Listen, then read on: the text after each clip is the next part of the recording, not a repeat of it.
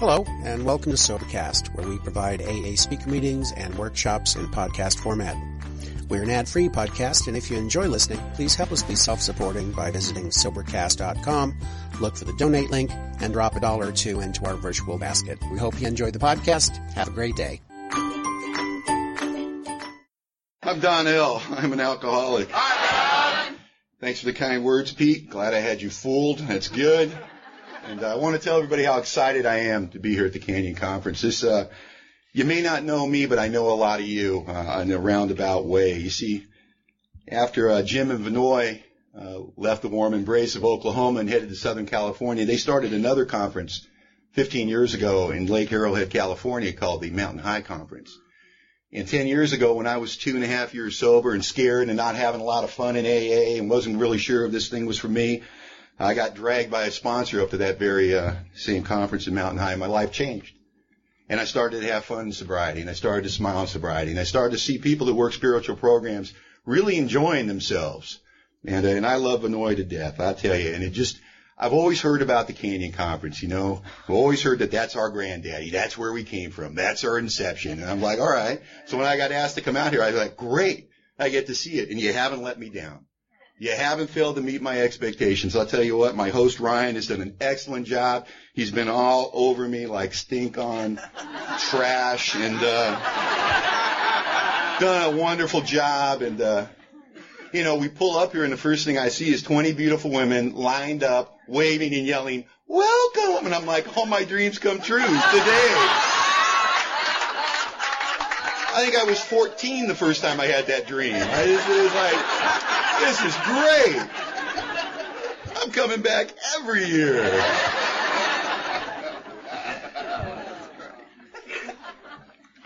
And I hope you love this conference if you're involved in it, because I know the love that I have for the conference in California that's very much like this one, that I so love, that's meant so much to my sobriety. And I'm glad that, I used to go there, and it took me a long time to get involved to the level that I'm in the last 5 or 6 years, and I'm having a good time with it. But enough of that stuff. I'm here to tell you in a general way my story, what I used to be like, what happened, and what I'm like today, and I'm going to do that for you. I was born and raised in Hollywood, California.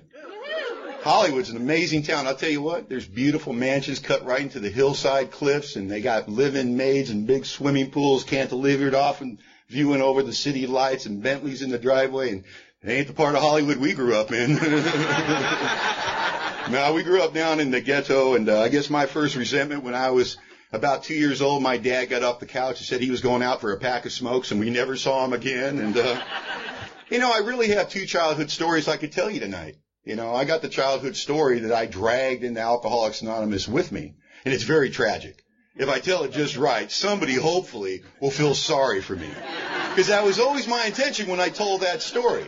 And it's a story about the poverty, and it's a story about the dad deserting us, and it's a story about the gang-infested neighborhood, and my mom's alcoholism, and her bringing me home a new uncle every 2 months, and all of that stuff. And you got to understand that when I came to Alcoholics Anonymous and I told you that story, I wasn't being delusional. I wasn't lying to you. That had become my reality. Because if you drink the way I drink and you act the way I act, it can't be your fault, and you have to wear the coat of that victim. You got to find somebody to blame it on, because ultimately, if it's really my fault, I might have to do something about it. And I'm not quitting drinking. So every drink that I took coming down the pike, it was never my fault. I always had some quiet way, something deep inside to rationalize and justify that. It's that dad that left. It's that home I came from. It's that alcoholic mom. I never had a fair chance. But a funny thing happens when you come to AA. And you get a sponsor, and they take you kicking and screaming through the steps. And what happened for me is I got to the steps 4 and 5 in the inventory process, and I did what the book talked about. I got down in black and white what really happened. And it's amazing the information that I conveniently discarded on my journey to Alcoholics Anonymous. I found out that I had a mom that loved us. There were morals taught in that home. She used to get up early, get 3 kids off to school herself, take 2 buses to work and 2 buses home to put food on that table. Never took a dime of welfare. And I'd conveniently forgotten all that stuff along the way. And when I came to Alcoholics Anonymous, I was filled with spite and rage and venom for that woman. And today we have a wonderful relationship, and I love her, and that hasn't been easy, but that's all a process of the steps. And more importantly, I had to stop being a victim in the rooms of Alcoholics Anonymous to finally start getting the gift of this program. Because ultimately, if it is their fault, you can't help me. and I will die from this disease. And I'll tell you, when I came here, I was looking for the chapter entitled, What to Do When You Know It's Their Fault. But it isn't in there. What we got is a program for the individual. And if I don't get anything else out of this deal but the fact that the only mistake I can really see that a loving God ever made for a guy like me is he made my eyes looking outward instead of inward. And Alcoholics Anonymous, in the process of the steps and strong sponsorship, has gotten my eyes off of them and back on me where the work needs to be done. And they're off the hook. You know, I have met the enemy, and he lives in the mirror. And that's important information for a guy like me, and I'm so grateful for that. And I'm not a guy that picked up a fifth of Jack Daniels and went on a crime spree when I'm 12 years old. That's not my story. I tried to be good. I went to your schools, took your tests, played your sports, dated the women you said I should date, and I excelled at all of it. And I did it with the guys doing the same stuff, and they're fulfilled by it. Isn't this great, Donnie? Aren't we having a good time? Isn't this wonderful? And I'm mimicking it back. Yeah, this is swell. But inside here, I feel strangely hollow. Like an itch I can't scratch. But I got nothing to compare it to. And I'm going along life, and I don't know if I was born alcoholic. I don't know if I developed alcoholism. I have no desire to get into that debate. I'll leave that for people far brighter than I am. But I'll tell you this, I had some earmarks growing up. I had the self-obsession. I had the thinking about myself constantly. I had the I know how I look in 17 different angles at all times.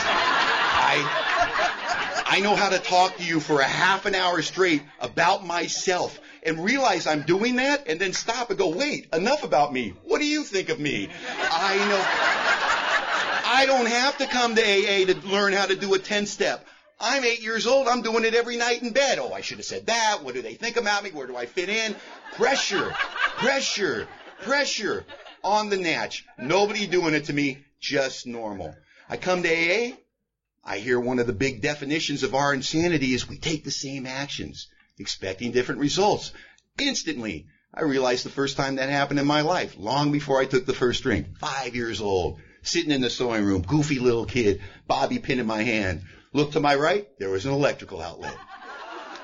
Thought to myself, looks like it'll fit. Bam! And I got shot across the room, my hair standing straight up, my fingers are smoking. I remember thinking, did that just happen? Did that hurt as bad as I think it did? Bam! And the important thing to realize is based on the way I lived my life till I came to Alcoholics Anonymous, I guarantee you I would have went for 3, but I was unconscious.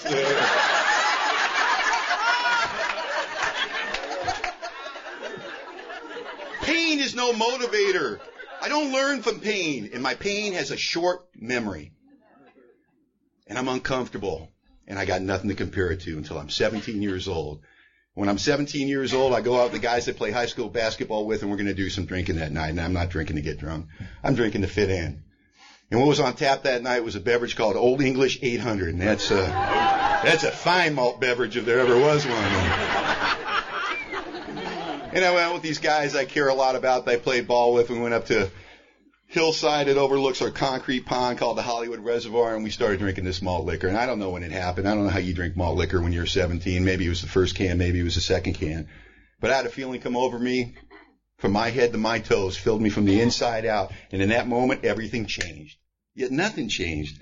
I was standing with these guys that I really liked. These are my buddies. I always liked these guys. But you know what? Now, I love these guys. And I turned into a big old goober, and I started telling them about it. You know what I mean? It's like, we're going to be together forever, man.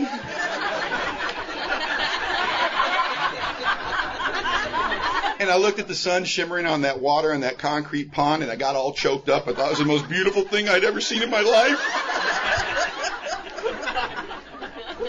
And I'm drunk for the first time in my life. And for the first time in my life, after I get drunk, my next favorite thing to do when I'm drunk is think. And I had an idea. And I thought, I got to get down to that concrete pond. That looks beautiful down there. And the hillside was about 45 degrees, and I started walking down that hillside, very drunk. And I'm kind of walking fast down that hillside. And I'm kind of jogging down that hillside. And then my legs are kind of windmilling behind me down the hillside. And then I fell. And it was like sky, earth, sky, earth, sky, earth, you know.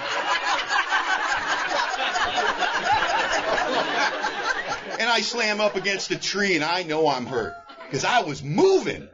And the tree just stopped me. You know, when you hit a tree, the tree doesn't even go, excuse me, it just whack. And I know I'm hurt. And I get up. Interesting. Important information for a budding alcoholic to have. When you drink, you can hit trees at high velocity. No pain. An alcoholic law of physics that would serve me well in the years to come. And I did all the stuff you do when you drink too much malt liquor at 17.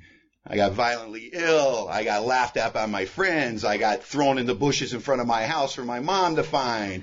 Had my first big hangover the next day. Felt like dying. None of that deterred me. All I remembered was that moment on the hill. And I didn't have the vocabulary to tell you what was really happening. But I can tell you today, because for the first time in my life, I stood where I stood, doing what I was doing with the people I was doing it with. I didn't want to be anyone else. I didn't want to be anywhere else. I didn't want to be with anyone else. Absolutely self-contained. And for lack of a better expression, I guess I had my first spiritual experience. I stepped out easy. The sharp edges became round. I felt good. I felt funny. I felt I fit in. I wasn't scared anymore. I wasn't self-obsessed. That invisible wall that's always been there between me and you, that feeling that you're just some kind of bit players in the movie of my life. I can't really connect with you. I can't care about you. Now I'm really interested in you. Alcohol frees me. It's not my problem. It's my solution. And I loved it from the first drink. I loved it from the first drunk. And the early years were fine. They were fun. It was a good time. 18, 19, 20, 21, 22, 23. It was free. Wasn't picking up a tab. I wasn't getting in any trouble. Wasn't standing in courtrooms in front of judges trying to explain my latest event of outrageous behavior. Didn't have my mom standing in front of me crying, going, don't you know you're killing yourself? I didn't have girlfriends hiding in closets because they're afraid they're going to get smacked around in my latest drunken rage. I guess we could take all those things and label them yet to be added to my story. And I was having such a very good time with the drink when I was 23 years old. And if God Almighty had walked into the bar I was drinking in and sat down next to me and said, Don, the next drink, the next one, it's going to pass you into a region where there's no return through human aid. You're going to have to go to Alcoholics Anonymous for the rest of your life or die a horrible alcoholic death. I told God Almighty, you got the wrong guy, because it was working for me. Now, I'm not saying that my drinking wasn't a problem for other people at this point in my life. You know, it may have been a problem for my landlord who's not getting his rent on time. It may be a problem for my employer who's only getting 4 days a week out of me if he's lucking. It may be a problem for my girlfriend who I can't stay faithful to. But you got to understand, it's not a problem for me until it's a problem for me. I can't tell you how many times I've had a girlfriend standing in front of me crying her eyes out going, don't you know how I feel? And be like, not really.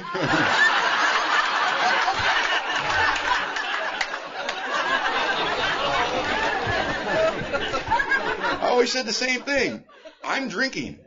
You're watching, and one's more fun than the other.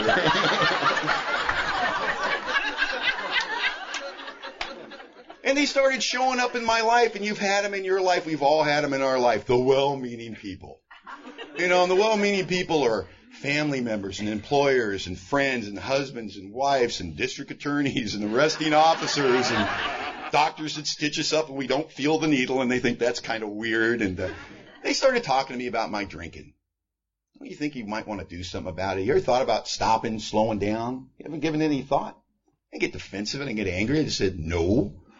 Just thought they had the wrong guy. Another couple years down the road, I'm 25 years old and the light goes on. Every negative aspect of my life, every heartache, every failure, every plan I put into action and failed to hit the finish line right alongside with that is a drink of alcohol. And I got it. All this time they've been talking to me about my drinking and I think they're crazy. Now I got it. And at 25 years old, I had what the big book talks about for the very first time, with no justification, no rationalization, no framing. What our book talks about is self-knowledge. Absolutely knew intellectually that the drink was killing me and I had to stop drinking. But I had a problem. I hadn't been to Alcoholics Anonymous and I hadn't read your book. And I hadn't got to the part that said for the real alcoholic, he will absolutely be unable to stop drinking on the basis of self-knowledge. And that's just crazy. You know why? Because I'm a man. And you know what a man does when he finds out he's got a problem with something? He just knocks it off. You just pull yourself up by the bootstraps and you just knock it off. And when I made the declaration The first declaration told everybody, I'm quitting drinking, so don't try to tempt me. I absolutely knew I would never drink again. And I didn't come to Alcoholics Anonymous. I didn't get a sponsor. I didn't work your 12 steps. I didn't get commitments and meetings. I didn't get involved. And I quit drinking for 2 weeks. And my program was all about like, everybody, how happy you are. How you don't miss it. Should have done this years ago. This is great. You know, I'm working out more. It's really terrific getting to work on time. And the funny thing is that short 2-week period, the outside stuff that they can see, it starts looking better. The laundry starts getting done, start showing up to work 5 days a week, start making the family obligations. And I'm getting all the affirmation from the people that love me the very most that you think a guy who just made a life-changing decision would want to receive. And they're saying things to me like, we're so glad you quit drinking. We thought you were going to die. We thought we were going to lose you. It's all going to be okay, Don. And I so want to believe that. And I'm nodding my head back to them. But right in here where my soul lives, with every day that goes by since my last drunk, I'm getting more irritable and restless and discontent and confused and baffled. Because for years you've been telling me that drinking's my problem. You know what? I agree with you. And I'm not drinking. So why do I want to kill myself or kill somebody else? And I had no idea of the real trouble I was in. I had no idea I had lost the power of choice where the drink was concerned. I still thought I was throwing the shot.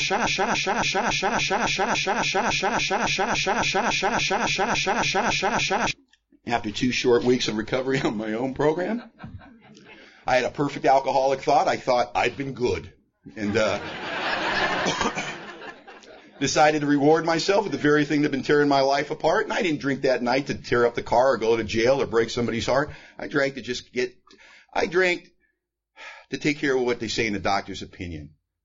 To overcome an urge that I don't even know I have, that I don't even understand.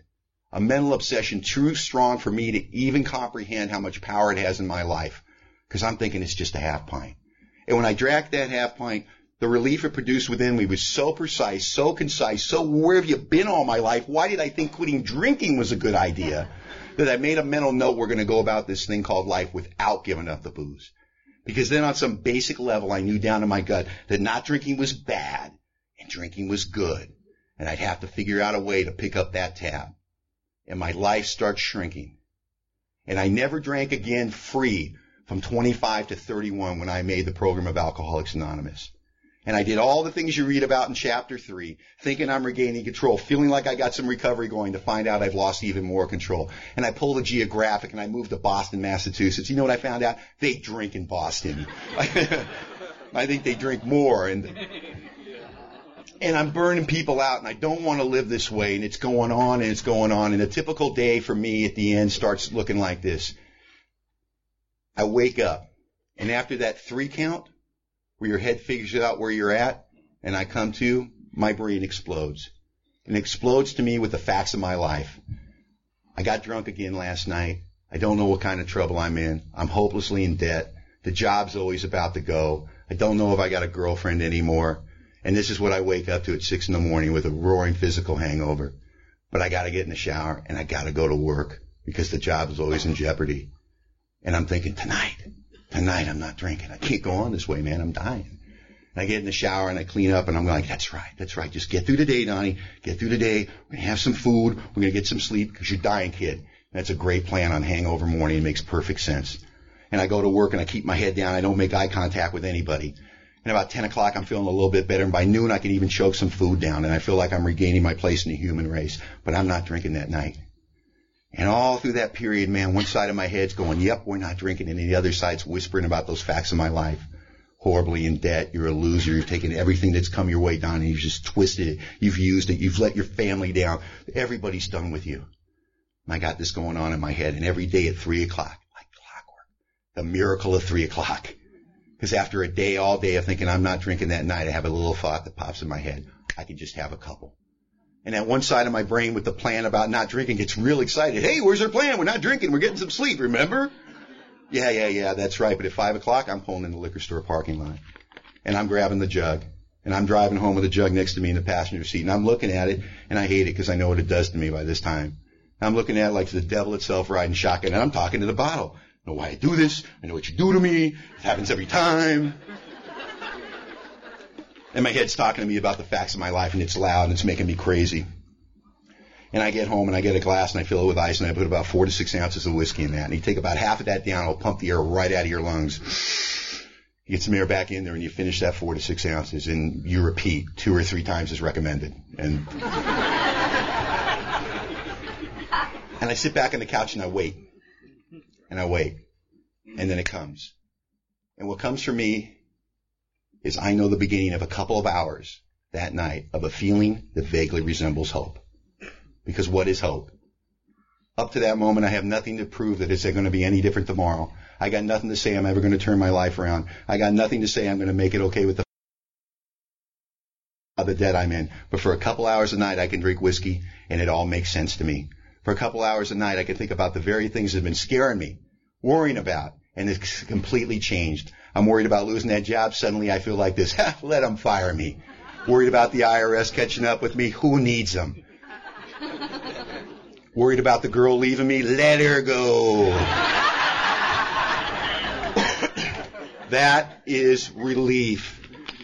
Doctors' opinions say guys like me drink essentially for the effect produced by alcohol. The effect for me isn't that I get dizzy and think I can sing. The effect is relief. It's relief from what swirls around in my head when I'm in a sober state and I don't know what to do.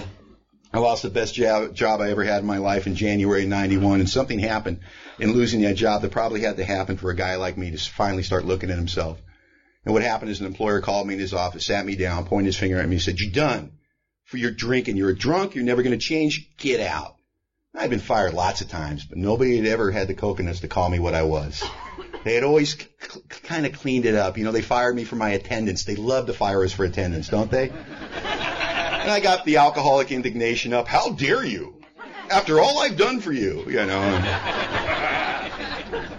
Played the victim card and called up my sister in Simi Valley, California and said, "Pat, they done me wrong and I got nowhere to go. Can I come stay at your house and get on my feet?" She said, "You know what, Don? You can come stay at my house, but if you drink, you're out of my house," because everyone knows I'm a drunk.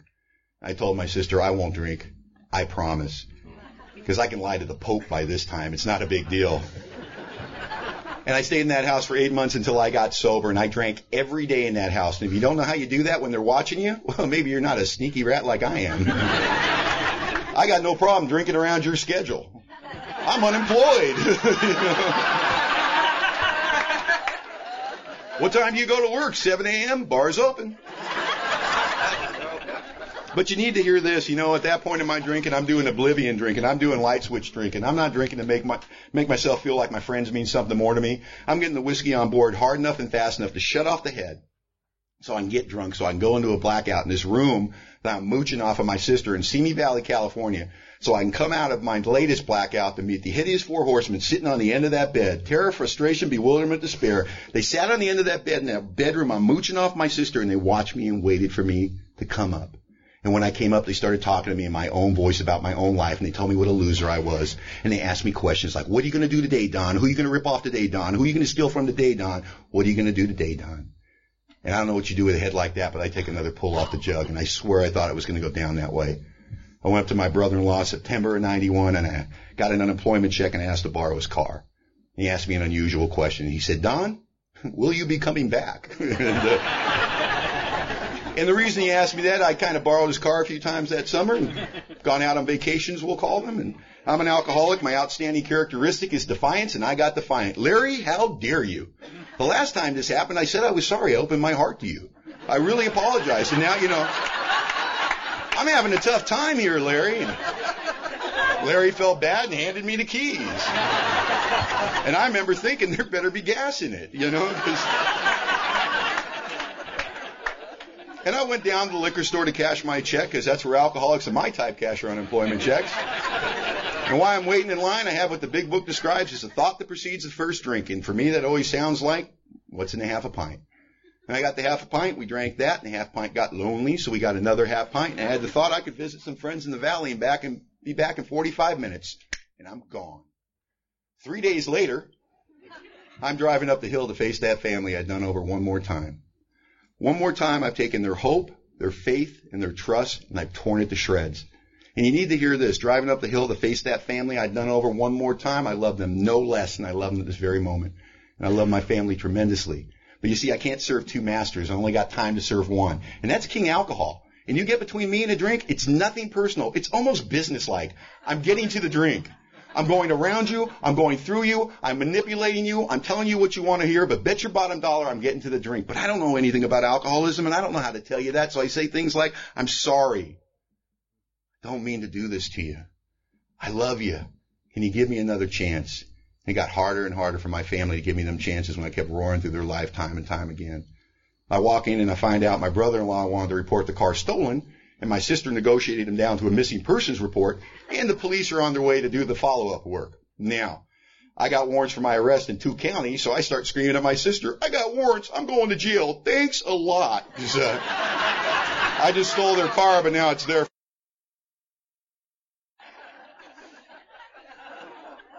So I go outside to wait for the police because I don't want the interview to go on in front of the family because I have no idea what I'm going to be saying, but I'm fairly certain I'm going to be lying. And the black and white rolls up, and on the side of the black and white it says Canine Unit. And I think, great, they brought the dog. Like I'm in any shape to make a run for it, you know. And the cop gets out, he starts asking me those hard, tough questions like, where were you? And most of what I remember is illegal, so I'm lying. I'm making up a story about a bachelor party that got out of control. He starts looking at my eyes really hard, you know, and he starts leaning in, and I pick up that vibe, and I break his gaze, and he breaks with me, so now we're talking and dancing, and my hands start getting wet, and I just want to divert his attention. I see the dog in the back seat. I go, hey, is that your partner? And he goes, why, yes, it is. And he walks over, and he opens the door, and this dog gets out. German Shepherd, not a hair out of place. Like a Rin Tin Tin reincarnate. Beautiful dog. And with no prompting on my part, he starts to relay facts to me about the dog's life. The dog is 3 years past mandatory retirement. They can't retire him. He's too good. The dog has participated in more arrests than any dog in the history of Ventura County. The dog has participated in more arrests and rescues than any dog in the history of Ventura or Los Angeles County. This dog was so phenomenal that the officers took a collection out of pocket to send him over to Europe for international competition where he kicked butt on German Shepherds, right?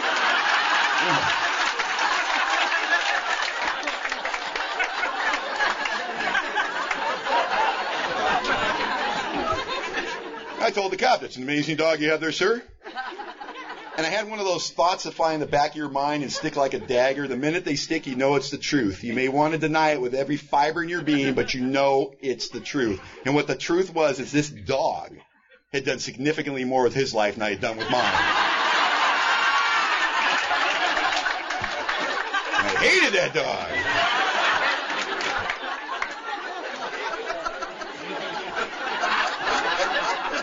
Because you see, if you're new to Alcoholics Anonymous, you're going to hear some amazing stories in AA from podiums like this. You're going to hear about people that were jet pilots and presidents of banks and made millions and only had alcohol tear all. That's not my story.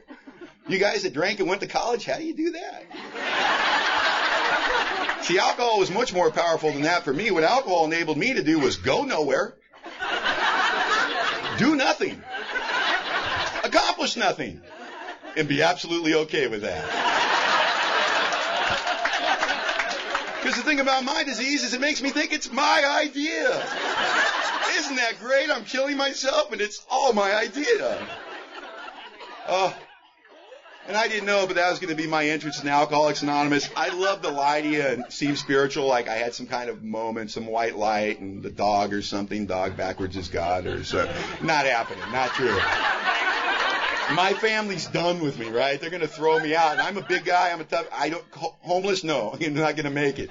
So I played the recovery card. I played the recovery card like, give me the Oscar when I'm done, played the recovery card. I begged, I cried, don't throw me away, I'll never make it. I'll go to AA and everything, you know. And so my family said, we'll see how it works out. I don't think they really believe me. My first 2 weeks in Alcoholics Anonymous, my family is taking me to AA.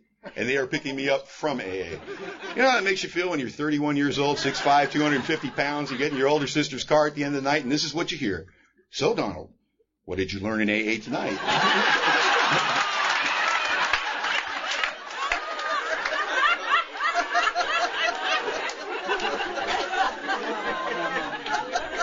And if you're new to Alcoholics Anonymous, you may be wondering, how long does this thing take? You know? How long does it take? Because I'm ready for that good life. You know, I'm ready. I'm so ready. And there's really two answers to that, you know. If you're sitting in a room of Alcoholics Anonymous, as you are this very evening, it's already working for you. because they're dying out there on the streets tonight. Took me a long time to realize that. From my first day in Alcoholics Anonymous, one of the most profound things happened. I stopped drinking whiskey on a daily basis. I mean, for 10 years, whiskey. Go to AA, no whiskey. Phenomenal. But I had a lot of other things distracting me, like the $80,000 I owe the IRS, and the warrants for my arrest, and I hadn't worked in 9 months, and the family's about to throw me out. All these big deals. All these big deals we come to AA with, and I certainly had them. I certainly had those big deals. And the most powerful thing happened to me at my very first meeting of Alcoholics Anonymous. I got a sponsor. And you're wondering, how do you pick a sponsor with one day? Well, in my home group I got sober, and they're smarter than the newcomer. We don't tell newcomers, well, go pick someone that has what you want, because I wanted a Cadillac and some spare money. That's what I wanted. They gave me my sponsor. I didn't even know what a sponsor was. They walked me over, this timid-looking guy, bald-headed guy, little John Lennon glasses, and they said, hey, Don, this is Mark. He's going to be your sponsor. And I'm kind of a street guy, so I sized him up. He's about 5'8", about $140. No problem. I have this guy wrapped around my finger in a week. Then we sit down. We had the first baby sponsor interview. He said, Don, I'm not going to ask you to do anything in Alcoholics Anonymous. It sounded very reasonable to me until I found out he went to 14 meetings a week. Never said no to an AA request. And his idea of a good time is one of you's having a tough spot about 1:30 in the morning. You give him a call up, he'll go down to local Denny's and help you talk through it. He used to say that the degree I'm willing to be inconvenienced for another alcoholic is the degree I walk with God. And I thought I have a spiritual zealot on my hands. And I was done when I came to Alcoholics Anonymous. I was toast. My life was on fire all around me. I had nowhere to go. I just had some time to kill. I wasn't here to get sober anyway. Hadn't I proven to myself for 6 straight years a guy like me may put the drink down, but I always pick it up again? I knew it was going to happen this time, but I just wanted to buy some time. Get the heat off. Figure out my next move. I'll play your little dog and pony show. I'll play your silly reindeer games. I'll do whatever it takes. I got to put a couple of days together because I'm dying here. And this guy saved my life. It's not so much he took me through the steps, which he did. It's not so much he sat and read the book with me, which he did. It's not so much that he went to meetings with me, which he did. What this guy gave me was the most valuable thing anyone has ever given me in Alcoholics Anonymous. It's the most valuable thing I can give the man behind me, and that's his time. He spent time with me. He explained things to me, because my head told me that all these things I brought into Alcoholics Anonymous were big, insurmountable deals. And I talked to him about the debt, and I talked to him about court. I talked to him about the IRS, and he'd go, these are your problems, huh? And I go, yeah, I think they're fairly significant. And he told me I was wrong. And I hope I'll never forget what he said. He said, Don, you only have one problem. And that's that you suffer from the disease of alcoholism. And I'll keep it simple for you. That means you got something that wants to kill you slowly and take a large bite out of anyone that has the misfortune of caring about a loser like you. And we'll let you know when these other things are problems. Now, what I heard was I didn't have to pay back the IRS. And I made a beginning in Alcoholics Anonymous, and I got real busy, and 30 days in, he said, we work around here. We're self-supporting through our own contributions. And I said, but I'm collecting unemployment. He goes, not anymore. You're going to call them up and say you can go to work, and you don't want any more of their money. I said, that was the craziest thing I'd ever heard. Why would I turn away good money? And I gave him the whole speech. I worked for a lot of years. I paid into that. It's really my right. Is there a reason you can tell me that you can't work? Damn it, I hate when they ask you that one, and other than being lazy, no. So I get out my little Rolodex and talk to my sponsor. I go, I got a lot of contacts left in the aerospace industry, which is the industry I used to work in before I drank my way out of it. And he goes, oh no, you're not going back there. You'll make too much money. And then we won't see you anymore. And then you'll drink and you'll die. No, we need something far more humbling than that for you, Don. So he asked me to give him my whole job history. I gave him my whole job history. He goes, well, it doesn't sound like you've ever worked with your hands. I go, no, I haven't. I got 2 left thumbs. He goes, that's great. And he gets me a job as a laborer on a framing site. And I'd love to tell you some nice AA story about it. And I found out my life's calling was to work with wood. That's not the truth. I was so bad at this job. I had a nickname on the job site, the Bleeder. It was like... So if he wanted me to be humbled, it was working. I make it to about 4 months of sobriety, and I'm busy. I don't have any action, but I got a lot of activity. I'm not working the steps, but I'm reading the book, and I'm going to 2 meetings a night, and I'm working this job that I hate, and I hate the boss at that job. My sponsor couldn't be happier that I'm being humbled. My ego's being smashed. Whatever. He comes up to me one day, and he goes, hey, you got the day off tomorrow, right? I go, yeah. He goes, great. Be outside at 8 o'clock. Tomorrow we're going to go to court, which was no big deal. In AA, we're always going to court for somebody. We're standing up for somebody. We're vouching for somebody. We're waving goodbye to somebody. It's like not a big deal. And I asked him, who are we going for? And he says, oh, we're going for you. And he goes, you want to live free, Don? You got to live free of this wreckage. We got to start cleaning up that stuff. You're a wanted man. And I thought, what have I done to him? I've done everything he's asked me to do, and now he's turning me in. I'm going to go to jail. I go, hey, man, I'm going to go to jail. He goes, maybe. He goes, but by the close of business tomorrow, it'll all be over one way or another. And I have no idea what I did to piss him off, right? I don't sleep a wink that night because I know I'm going to jail. Not a wink. Morning, he honks the horn. I get in this truck, and my sponsor is in the best mood I've ever seen him in my life. And I'm looking at him in shock. He's just all happy and whistling. He goes, you know, Don, I used to be in trouble.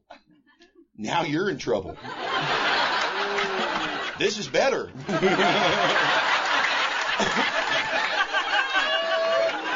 If you're new to Alcoholics Anonymous and you want to know why we're so happy to see you, because you're in trouble. And this is better. It'll be better for you too. Hang around. And the beautiful thing about sponsor direction, having strong sponsorship in your life, even in that situation, I'm removed. I don't have to think of what to do. Takes me to court, tells me what to say. I get on the docket. Same thing happened in both courtrooms. I had to show up in 2 different counties. You know, they call your name, you stand up, you got your best, Salvation Army suit on that you picked out the evening before. You stand in there and they rustle the paper and the judge goes, you're late.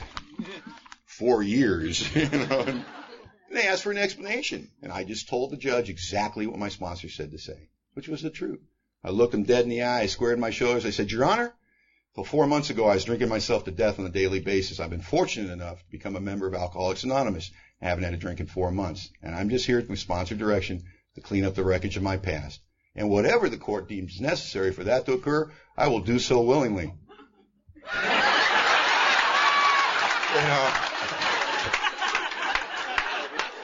Because all night long in my mind, I got a picture of a judge grabbing a gavel and going, we've been waiting for you, boy. And I mean, I didn't skate. I had to pay a lot of money back, and I had to do a ton of community service. I did so much community service at the Salvation Army that when I was done, they threw me a party.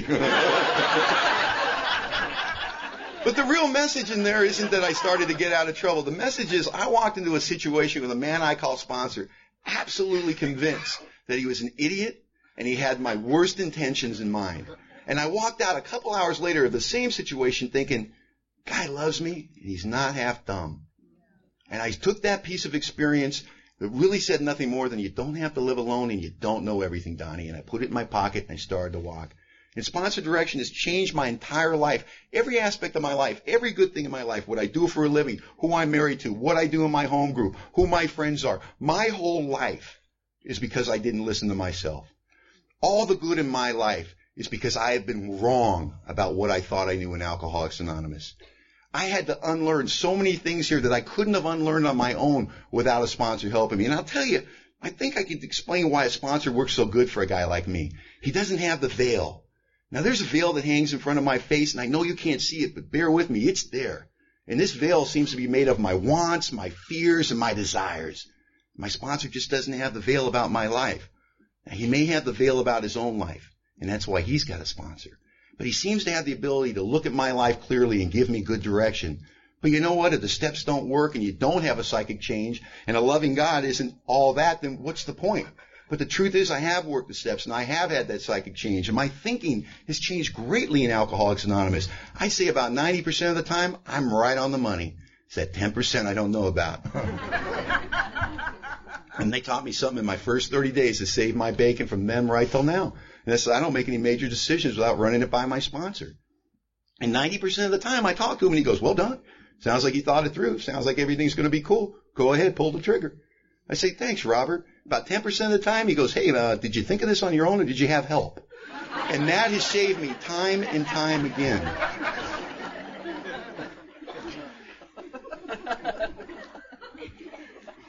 And what my sponsor has really been trying to do with all these actions, taking all these commitments, working these steps, taking these inventories, saying yes when I didn't want to say yes, all he's really tried to do is keep me in the middle of the room in Alcoholics Anonymous. And what's so great about being in the middle of the room in Alcoholics Anonymous? You want to be a big shot in AA? Well, that's like being voted most popular in your cell block. It's not that big a deal. The reason it's so important for me to be in the middle of the room in Alcoholics Anonymous is I have bad days. I have days where my head returns and my thinking is so twisted I don't think I'm going to make it another day. But there's a lot of AA that I got to swim through to get out of this place. I got the guys I sponsor, the meeting I attend with commitments, the fact that when I say I'm going to do something, I know my sponsor expects me to do it. All these little things that you've taught me are between me and the door, and I like it that way. Because don't kid yourself, if you knew and you walk in this thing and you throw your hand up and you say you're an alcoholic, guess what? You're a member. But in the time I've been here, I've only seen 2 sets of actions. Now, there's a lot of stuff that goes on here, but it's basically cut it right in half. There's 2 sets of actions that people take once they get here. And they're so different, you can line them up on the other sides of the room because they don't resemble each other. And this side of actions that I've been taught, you never say no to an AA request. If you go to a meeting on a regular basis, have a commitment there. If you don't have a commitment, even if you go every week, you're a visitor. Gratitude is an action. It only becomes your meeting if you're willing to do a little job. Always be willing to be inconvenienced for another alcoholic. Always say yes to AA requests. Have commit on and on and on. The list goes, and it keeps you right in the middle of the room. Then there's this whole other side of AA that I haven't been brought up in and I don't understand. The steps are only suggested. Oh, you got to wear your sobriety like a loose garment. And all that crap seems to do is keep you right by the door. And the winds of life come up someday, and you're gone. And it breaks our heart because it doesn't have to happen. And I'll tell you, if somebody comes up to you and tells you that stuff and goes, man, don't listen to that zealot who was up there talking. What does he know? So what if he's got a great life? He's 12 and a half years sober. He's never had it so good. So what if he's willing to look you in the eye and tell you AA is the best damn thing that ever happened to him? So what? You know what? Don't die with him. Because this is You Bet Your Life. And we had a bunch last night, and we're having a good time, aren't we? And I love Alcoholics Anonymous. I love that laughter, but don't forget, there's deadly earnestness right underneath what we do. Because you're dying out on the streets tonight. And I'm just grateful to be alive. I'm grateful to be anywhere. I'm grateful for the good in my life. And the funny thing about Alcoholics Anonymous, if I told my story to a normie and explained it just right, they'd probably be attracted by some of the outside stuff. And they don't know a damn thing about Alcoholics Anonymous. I'm just impressed with the fact that I can get up today and do what I said I was going to do. That people don't cry in my house. That when I started making amends back to my mother and I started writing my mother those checks, she didn't call me up and thank me for the money. She called me up crying and said, when did you get a checking account?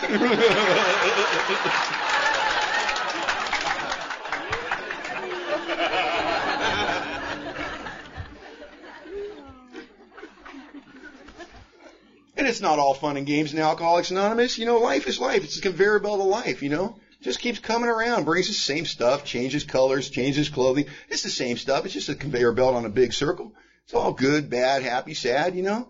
My sponsor taught me, don't get stuck on anything too long. Don't get stuck on the bad stuff. Maybe you'll miss the good stuff coming on. Don't get stuck on the good stuff. Maybe you'll miss the bad stuff coming up right behind you. It'll kick you right in the butt. He goes, life changes. Put your dependence on God, not people, places, and things. It's just the conveyor belt of life, Don. I never really knew what he was talking about. You know, I didn't really understand it, but I'll tell you what. I got really sick like 3-4 years ago. Doctors couldn't figure out what was wrong with me. Finally get diagnosed. I have something called ulcerative colitis, right? It's a colon disease. Oh man, I wanted something with more dignity. But, and I was really sick. But you know, the funniest thing that occurred to me through this whole, it was like a 1.5-year process before I started feeling better, is I went to meetings, I went to work, I didn't feel good, but it was an aspect of my life. Didn't dominate my life, didn't take the wind out of my sails, didn't feel good a lot of the time, but didn't worry about it. It was an aspect of my life. It was just something the conveyor belt brought me that I didn't have to get obsessed about. And that has everything to do with being a member of Alcoholics Anonymous. Not that I'm a good guy, it's just I was able to rely on you. I was able to lean on you. I was able to say I'm scared. You were able to pull me along, and that's what we do for each other. That's the family thing. And I've been able to go back into my family and make those amends and clean it up and be a good uncle and be a good son and be a good brother and try to clean that up to the best of my ability. And the amends process with my family was so amazing because if you had asked me before I did it, what did you do wrong, Don? I would have been able to talk about the money and the different things I did and stealing the cars. But thankfully I had a sponsor that worked the amends and said, oh, don't always remember to ask them how they think you hurt them.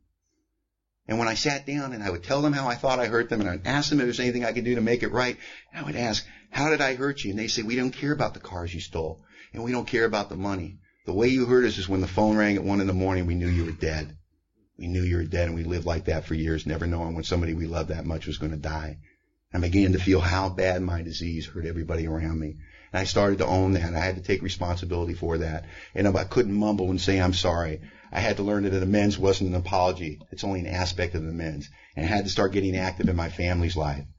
And I got married when I was about 4.5 years sober. And I used to go to this men's stag, and you married guys, you'd whine about your marriages. And I'd sit there on my throne of contempt, and I'd go, why don't you try working a few steps there in your old marriage there, bud? And maybe if you practice the traditions in your marriage, you wouldn't have these problems. Then I got married.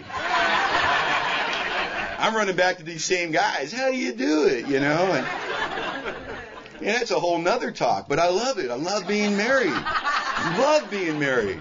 It's just more conveyor belt. Good, bad, happy, sad, but it's not boring. It's so exciting. I like that. Having a good time.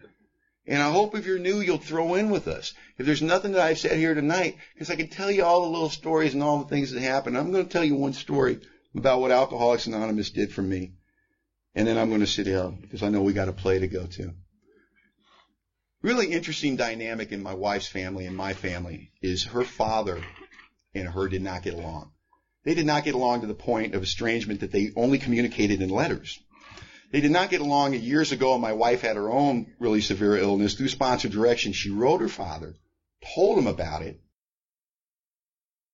Back, what do you expect after your kinky lifestyle? I don't like the guy. Then when we get engaged, we're going to get married. Sponsored direction, call him up. Ask him to give you away at the wedding. She does. He goes, no, don't think so. No, thank you. I really don't like the guy. Her sponsor gave her away at our wedding. You fast forward, we go down a couple more years. Eileen and I have been married a couple of years. Get a call out of the blue from her father. Wants to go on vacation in Wyoming for 2 weeks. I turned into, Ralph Cramden from the Honeymooners. Absolutely not. Never going to happen.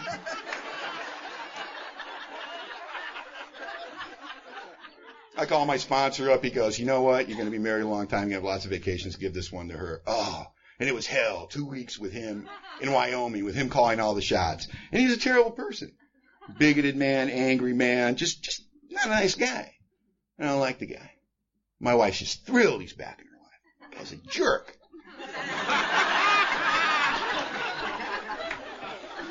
Then he gets sick. He's got a little cancer going on. She's taking off work. She's driving an hour and a half, taking him to doctor's appointments, taking him back, taking him to doctor's appointment. And he's, I'm going with, and I don't like the guy. And I'm talking to my sponsor about it. He goes, well, what do you, I go, I feel like a spiritual phony, This guy's got cancer. My wife's really helping him out. He goes, well, what are your actions like? I go, I get in the car and I go with her. And I don't say anything. I keep my mouth closed and I'm being polite to the guy. He goes, well, you know what, Don, if that's the best you can do, that's the best you can do. And then, we end up buying a house. We pay off all this debt, man, pay back all this money, student loans, IRS, live in a 1-bedroom apartment, finally buy a house. And I got to tell you, I'd never say this to anyone in Alcoholics Anonymous when it happened, but inside, deep down, where my ego lives and has like the sticks and stones keeping the fire going, I said to myself, my reward for being a good AA member. And 30 days after we bought that house, we get a call from the hospital and Dad's taking a turn for the worse. And they want to put him in 24-hour care. And he's got 6 weeks to live. And my wife's crying. And I say, you know what, we're in AA. And we'll figure it out. Let's bring him home. If this had happened 2 months earlier, we would have had nowhere to bring him to. Well, we just got a house that I thought was all about me. And I found out that God had other plans. And we bring this guy home and I don't like him. And now there's a hospital bed in my new house. And I plan on painting that room. And I'm calling my sponsor up and I'm telling him I feel like a spiritual phony. I'm taking this guy in and I don't feel it, Robert. I don't feel it. And he asked me how my actions were, and I told him my actions were clean. He said, just keep doing it, Don. So why is it got to be so hard, Robert? Why is it got to be so hard? I said, I don't know, Don. He goes, maybe you'll figure it out somewhere during the process. And we're trading off meetings. She's going to meetings. I stay home. I go to meetings. She stays home with him because she's got to be with him all the time. And the same thing would happen all the time. He'd be quiet. He'd be asleep. He'd be all morphined out. The minute the door closed and she left, Don! Oh, geez. Oh.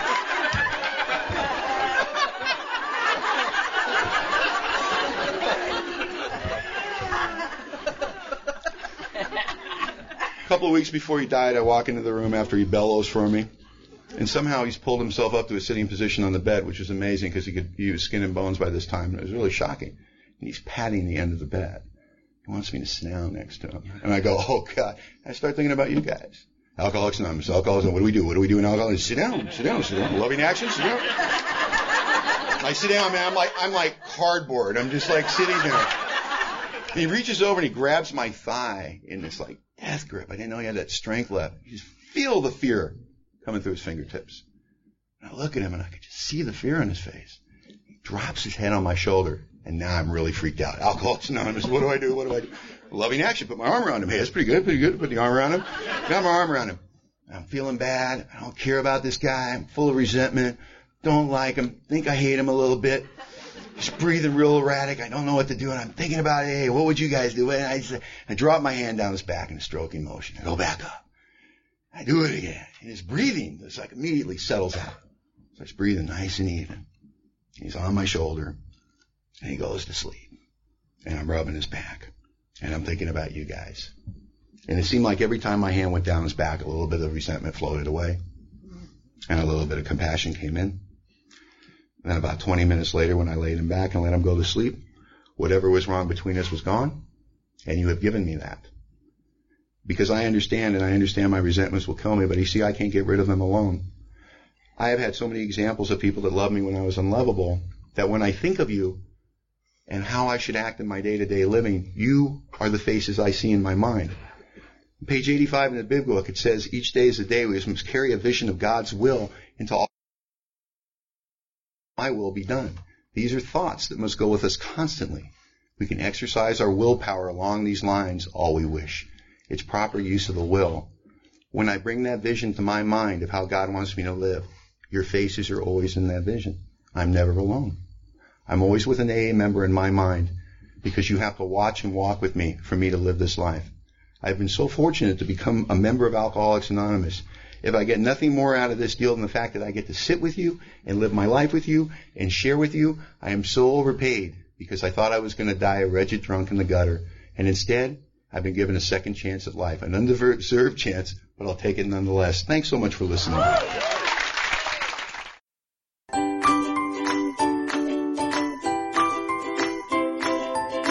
Thanks for listening. I hope you enjoyed the podcast. Sobercast is ad-free, and we'd like your help in order to keep it that way.